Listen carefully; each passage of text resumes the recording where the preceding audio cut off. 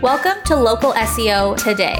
On this podcast, John Vong interviews business professionals and entrepreneurs in many fields to uncover challenges and successes in business ownership. Our goal is to provide you with insights into the entrepreneurship journey and give you tips and advice from real experience. Brought to you by Local SEO Search based in Toronto, Canada. Thanks for tuning into the Local SEO Today podcast. Don't forget to subscribe and share the episode. Joining me today is Raffi Jamgotchian. He started Triada Networks in 2008 and continues to be a leader in the IT and cybersecurity industry. Thanks for being on our show today, Raffi.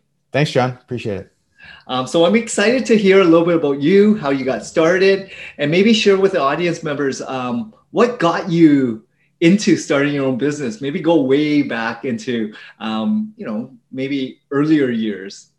Yeah. So grew up around computers. My dad's a computer programmer. When we came to the United States in the 70s, he took me around his work and I got my love for computers then. So it was kind of like a foregone conclusion that I would go into computers and IT. After graduating with an engineering degree, I worked in corporate IT for about 12 years, and one of the managers who had just left tapped my shoulder and said, "Hey, look, I'm starting an investment firm. I'd like you to help me build out the infrastructure."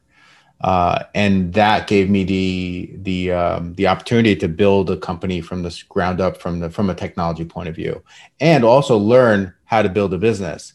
And so 2 years after that, I decided, this is kind of a cool thing. I'm going to start doing this for other companies. And a number of other managers from that same investment firm started popping out and said, "Hey, I heard what you did for them. Can you help us build our thing?" And that's how we started. We started rolling with it from that point on. That's amazing, man. So in terms of how far back did you start learning computers? Because again, you started your business 12 years ago, and before that, you were in IT for 12 years, right? Yeah. What has changed? IT has evolved in terms of advancement in technology and everything else. Were you always in cybersecurity? What were you doing prior? Yeah, so great question. So when I was in corporate IT prior to starting Triada, we had a little event where we had just started building out our connections to the internet. So this is really early, kind of mid 90s, right? At that point, we had just had email. We didn't have any other internet browsing. Somebody got an email and clicked on it, and it started infecting the network. And so it was kind of all hands at that point, trying to figure out what happened, isolate it, then jump in, try to identify how it got in and all that. And just the thrill of it, unraveling all that really got me excited and said, okay, this is where I want to focus. And so from then on, I started focusing more on cybersecurity to the point where we were acquired by a number of bigger investment firms, and our small operation kind of became the model for the rest of the firm to start a security program, because the company didn't have one at that point. So as we built the security program, me and my team, that kind of got us around that thing. That was just kind of the beginnings of what now we call cybersecurity, but that was what it. So when we started Triada, we knew that we wanted to be a security focused IT services company. Gotcha. So right now, what kind of industries do you focus on? Is it still startups or? Most of the time it's investment companies. What we do is our primary client base are small investment firms that are large enough that need our services, which nearly is every investment firm, even if they're really small, that can't afford to have a full-time IT staff. And so even with a company that may be able to afford a full-time person, it's sometimes beneficial to work with a company like ours, because now you have the breadth of experience of 20 plus years, 25 years of IT and cybersecurity, specifically in investments. So, I've been working with investment companies since 1995, and that brings along a lot of idea and concept of how to support companies like themselves at a smaller scale.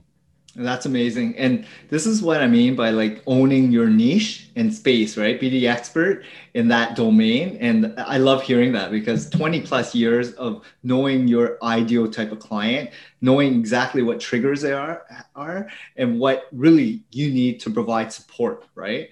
Yeah, from a business point of view, it was interesting because when we started our company, we didn't necessarily focus on financial services. They happened to be who our first clients were, and that's where our experience was. Thick head, it took me a couple of years to realize, hey, most of our best clients are in the financial services industry. Maybe we should actually market to them rather than just be a general marketer around IT. And that's been really a boon for us. Absolutely. Exactly. Once you realize like your ideal type of client and the best long-term value customers, right? Loyal ones that treat you right, take care of you. Those are the ones that you want to resonate with and get more of. So I love hearing that. Can you take me back a little bit about, I know you mentioned about your dad. Where did you guys originally come from and why we're like New York, out in the suburbs, which is New Jersey? Were you always living there, or? Yeah, I was born in London. My dad was going to university there while he was married to my mom. They had moved there to Beirut. So my dad had we're Armenian by race, and for us, we're kind of spread all over the world. My grandparents had settled into the Middle East. And my dad had left the Middle East in order to go to university. My mom went along with him. And that's why I was born in London.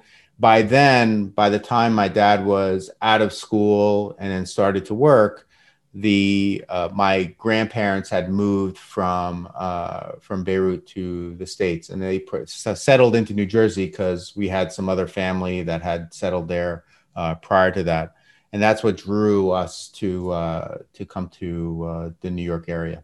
Amazing. And then what got you motivated to kind of pivot away from working in corporate? I know you mentioned a colleague tapped on your back to help them, but what really triggered you to kind of do your own thing afterwards? Yeah, it was kind of two major things. By that point, I had hit the top of my potential at that company, unless I wanted to move to another state. We had too much family here in the Northeast. It wasn't something that was really in the cards for us to move to Texas to further go up my career. So I could have stayed where I was, and I would have been very comfortable. But I had a little bit of an itch. My dad was a business owner. He was a freelance consultant. My mother had a hair salon for many, many years. So we kind of had a little bit of an entrepreneurial itch in it. My wife's side of the family ran businesses. So it was kind of like with all those coming together. Plus, all right, I want to be able to kind of own my own destiny at that point. That's really kind of what set us off. That's amazing to hear. So were they inspirational to you, or were Absolutely. they kind of mentors? Like, who really guided you, or was there people that you actually turned to early days for advice? Yeah. So my mom and my dad definitely were, I would say, inspirational for that. I wanted to control kind of what our outcome was. I saw the kind of family life that we were able to have as a result of that. And so, I have 4 boys. I wanted to kind of build something that they could also potentially step into. And that was kind of the only real way to be able to do that, is to be a business owner. From a mentoring point of view, I would say the most would be my brother-in-law. My brother-in-law has had a couple of small businesses, and he had started his most recent business shortly before I started mine. And so along the way, we've been helpful for each other, him mostly to me, on how to kind of manage and understand, even though we're completely different industries and all that. I would say when I first started Triada, we joined a couple of IT services organizations. ASCII was a big one, a few others, CompTIA. And that's been really, really been helpful to connect with our peers to understand what the industry was. At that point, we were just kind of working at the seat of our pants, partly on what an IT company is supposed to look like, partly what we should be doing on the business side. I didn't really have any business experience other than what I had seen in corporate, and that's not the same as running a small business. Yeah, and I love hearing that because everyone goes through their own journey and destiny, right? And for you, there were at least someone that you can kind of, ask questions, right? A lot of people are doing it alone, especially if you're a solopreneur. And there are people out there that are willing to support and help you, right? Throughout this whole journey. And you're wearing so many hats as a business owner. So being in business, working for corporate is completely different from owning your own business, as you know. There's not just one thing that you're delegated to. You got to take care of operations, HR. You got to take care of your clients. You got to take care of support. You got to work 24/7. You got to be there and you're accountable, right? So exactly. A lot more goes on. You have way more responsibility than you think. And, at the early days, I'm sure you can attest to this, how difficult was it in terms of the transition? Were there times that you said, I had enough, I want to go back to corporate?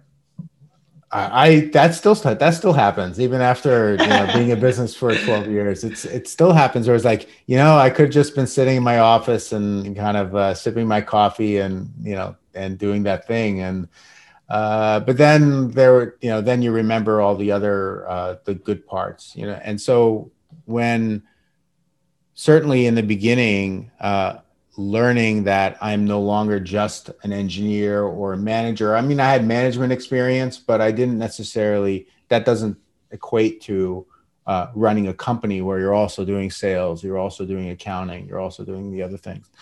And that was a big, learning curve for us early on. And we're still learning. You make mistakes, you learn from them, you hear other people's mistakes, you learn from them. And that's part of the process and the journey. And that's been, it's one of those things where you also have to be coachable. You find coaches, you find mentors, and you listen to them, but you have to make it your own and do your thing. So let's get on that topic. Are there people that you still use as mentors or coaches? Like, how did you kind of form what you have today? Was it through those people, or was it kind of trying to figure it out? Yeah, it's yes to all of those things. So we've been involved with lots of different groups and organizations that have had people who are leaders of that, have a kind of a, you can almost call it punditry or some kind of worldview on how companies like ours should be run and managed. We've been in peer groups where we get together in non-competitive ways to discuss how we run our businesses, what our goals are, and we hold each other accountable. I've been in a number of those. So I would say like each of these has added, a brick to our wall, so to speak, to kind of grow out how we've, how I've formulated my kind of my thinking, and it's evolving. I definitely have some thoughts on how for us is the right way to do things. But, even 10 years in, we did a massive shift in how we structured our support offering. Previously, we used more outside people. Now we have more inside people. So it's kind of lots of different, the company is always evolving and I'm always evolving. That's great to hear. So it seems like you're always pivoting. You're trying new things to see if it works, right? And if it actually works for you, because everything is individualized for your business. And because you're in control, it's okay to try it, right? As long as it's not detrimental to your client base, right? Or your Yeah, operation. and I think we've made that error in the past where we've maybe changed things too quickly. Yeah. And not let things bake and settle, and sometimes going for the new shiny thing rather than trying to work with what you have. And that's also bitten us in the past, but we do our best to learn from that and move on. Yeah. So a lot of people are in the analysis paralysis situation. They overanalyze, but as long as you take small steps, you try different things, you're pivoting, you make mistakes, learn from them. It sounds like you've done a great job doing that. So a couple other questions in terms of some of the challenges or mistakes that you've made over the last couple of years. Can you share some with the audience members? Yeah. So few that I've made, I would say, I mean, probably more than I can remember. There are a couple that come to mind for sure. When we first started early on, we had some work with some vendors that some other IT companies wanted to work with and didn't have the connection or whatever it was to work with that company. So we took it on face value that these other IT companies, they weren't really competitors of ours. They were not in our area.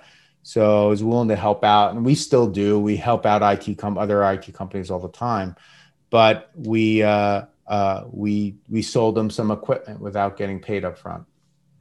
And it was quite a bit of money for that time. This is going back like about 10, 11 years, almost it's the first couple of years of being in business.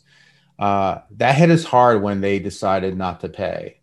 And because we delivered the equipment, we had to pay our vendor. And that was hard. So we ended up having to actually take a loan to pay off the vendor and then pay off the loan. So it ended up being even more expensive than the initial loss. Excuse me. Yeah. So you then put in a procedure at the beginning for upfront payment? Like what did you do afterwards? Yeah. So for stuff like that, if it was a company that we hadn't been doing business with ongoing, we expected an upfront payment before doing that. Now for our customers, we do a little bit differently. So if we have a client that we've been doing ongoing, where we have some clients that we've had since the beginning. Yes. They asked me to order a new computer. I'm going to order them a new computer and invoice them. I'm not going to necessarily wait for them to pay in order to send something. Some would disagree with that. I look at it as, it's kind of a good business practice. I have 30 days to pay.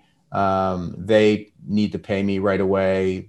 Within that, if they pay me within that 30 days, we're good. So it doesn't end up being a problem for the most part. But that's definitely one of the processes that we adjusted for. We also, another mistake that we learned a few years later was we kind of do these, want to say, all-inclusive packages. You pay one fee, you get a bunch of services kind of in the box, so to speak, every month. And one of our oldest clients was moving offices, and there was really no way for us to capitalize on that in any way. It ended up becoming a net loss for us to do that because we did it under the inclusion of our existing contract rather than having specific exclusions like, hey, if you do something like this drastic, like moving offices, that's not covered, and that's going to be additional billable.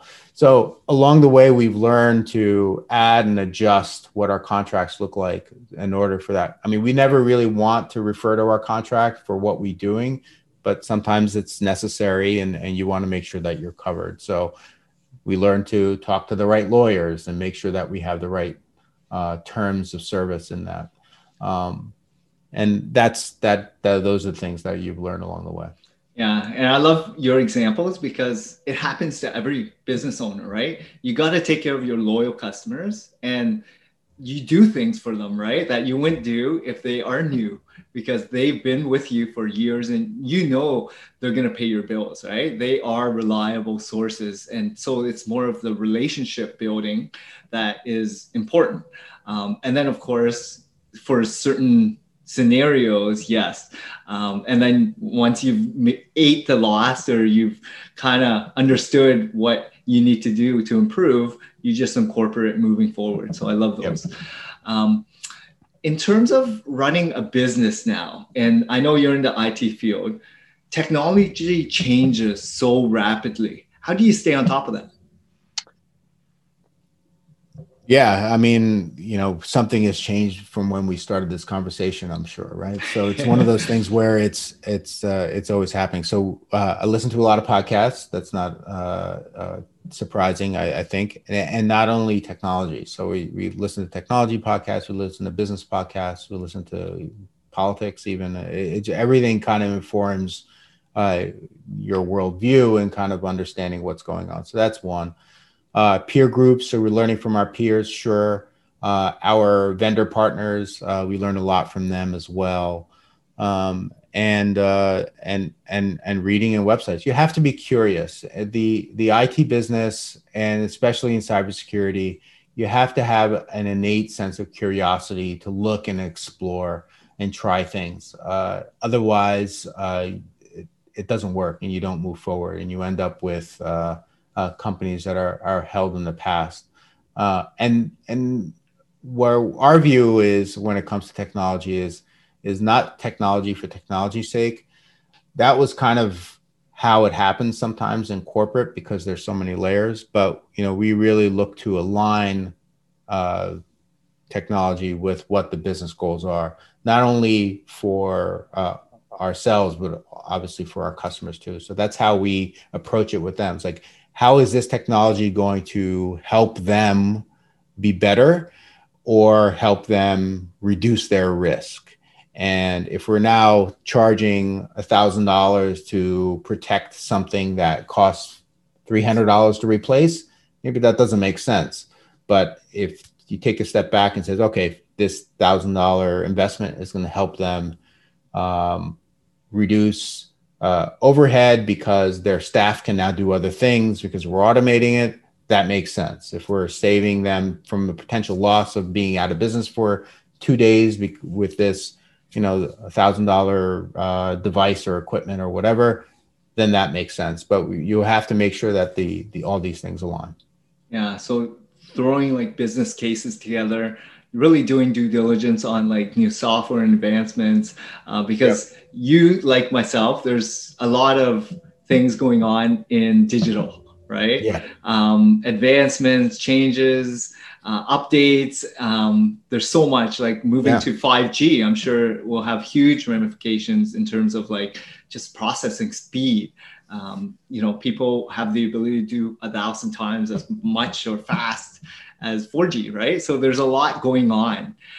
So it's great to hear that you're curious, and as a business owner, you have to be, or else why would you be in this IT world, right? Yeah, and we approach it's helped us approach other things too in that way. So, even though it started out with a curiosity in technology, that's expanded to a curiosity in business. Like, how can we do something better, faster, cheaper?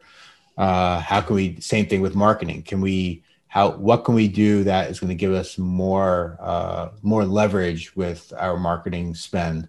All the curiosity definitely helps expand into a lot of different areas. That's amazing. So early days, I just wanted to ask you, I know you mentioned you got a lot of referrals, or you had a lot of contacts to get you going to start. It helped you get in the door, right? Mm-hmm. Outside of that, how else did you try to get new customers? If you know what I mean. Yeah. So when from a lead gen point of view, we kind of, I don't want to say we cast a large net, but we do go down some certain factors. So referrals, certainly. We also use centers of influence. It's kind of like an offshoot of that, where a company that will, sometimes they're called joint ventures, but we sometimes we will use another third party that also sells to our customer base and work with them in order to do things to leverage their contacts. We leverage our contacts on their behalf, etc. Networking, and even more so, actually, in-person networking as well as online networking with like platforms like LinkedIn has been very beneficial for us. And then, we try to get the word out, whether it's something like this, or we put out a paper, or we write a book. We have another book coming out where we're doing a chapter in a cybersecurity book. We're the anchor chapter at the end. That is being released on Amazon in the next couple of weeks. So it's any of those things we try to use as leverage to, because it's one person. I'm, chief technology, chief sales, chief marketer. I'm doing all these things. So we want to make sure we maximize our time doing all these things. So a little bit of a lot of things, and then some things we go a little bit deeper because we've seen a growth on it. For example, email marketing, I haven't been fully successful on that. I think it's been one of the areas that it's a weak point for us is list building. And as a result of that, that's kind of hurt us in our email marketing game. But we've done better in other areas like social marketing through direct connections, in-person marketing, and then the centers of influence. Those would be the big three for us. That's awesome. And then a couple of last questions. So, it seems like you've been doing this for a couple years and, 12 plus years. What continues? What's your key driver right now? What keeps you going? What's your purpose and goals at the end of it? Yeah, when my wife and I started the company in 2008, our ultimate goal was always that we would build something that we could pass on. So generationally. Yeah, this was always the decision early on was always that Triada would be a multi-generational company, and that one or more of our boys will step into it and probably will take it and change it in some way and make it even better than it is. And that's kind of the idea. It's also allowed us a certain kind of lifestyle for sure, right? So it's allowed me to coach soccer. It's allowed me to be on the school board. It's allowed me to, pay for 3 colleges. We have 2 in college now. 1 graduated recently. The 4th one's still in high school. So it's allowed us to do a lot of those other things that otherwise I think would not have been as easily possible. Definitely not spending them as much time as I did with them with sports and what have you. If I was in corporate still. That's amazing. And then do you see any of your children picking this up? Like, are they into IT right now? Yeah, my oldest is. My oldest graduated with an IT degree. Nice. He is working with a friendly competitor right now. It's always been the idea that he should go work somewhere else, kind of learn on his own, and then when he's ready, come back. And that's so far that's been working out as planned. The others, we're not so sure. There may be one more in there somewhere. We'll see. And it might be something that they add something to it that wasn't something that originally planned. My second son is a computer engineer. So that's what I studied in college, even though I eventually went into IT. Computer engineering in the mid 90s or early 90s is completely different than it is now. Computer engineering today is more software and devices and mobile devices and what have you. And I think there is an opportunity with bringing that into our company and then kind of expanding it even more. So there's some other possibilities in the future. That's amazing. So have you been dripping them with like potentially kind of taking this over eventually, or subtly, of course, because it's kind of overwhelming for someone, for children, right? Like, Yeah, I'm not sure how subtle we were.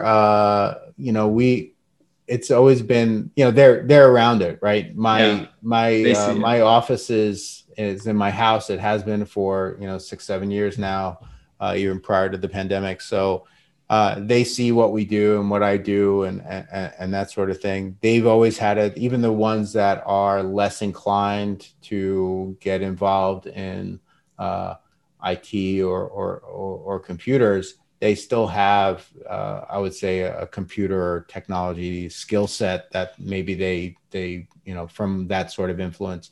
But we've always talked about it, and we talk about business at the table. They understand kind of what's going on. We've included them more and more as they've gotten older. So I wouldn't say there's an expectation, but we always wanted to have them have the option that if this is something you want to do. I think we've shown to them that business ownership is there's a lot of good to it.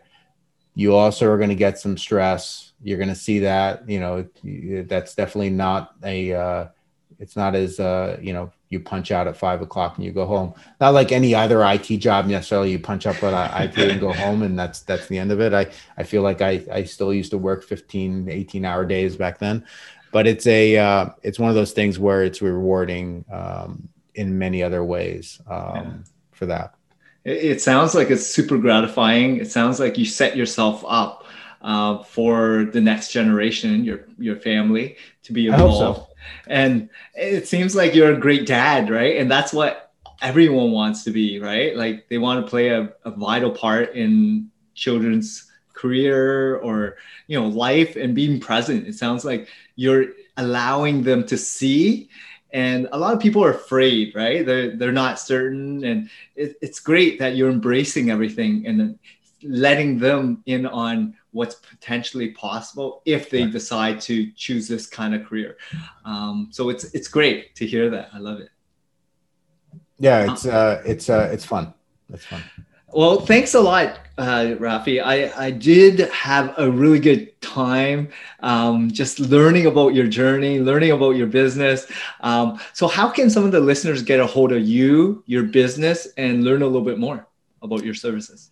Yeah, so you can reach us out at triadanet.com. It's triadanet.com. Learn about what we do. We do work with small businesses of all kinds, even though we primarily focus on financial services companies. You can set up a consultation. If you go to triadanet.com/podcast, it'll actually take you to a little giveaway if you're interested to fill out your information. We send some information back to you. Amazing. Well, Raffi, we had a great time getting to know you. There's a lot of people out there that need to hang out with good business owners that are looking for the best interests of others. And it sounds like you're molding your family and making sure that they're involved in the business. And that's, I'm sure, how you take care of your clients as well. So I love it. Thanks a lot, Raffi, for joining me today. Thank you for listening to our latest podcast. Please subscribe to Local SEO Today and tune in to our next episode.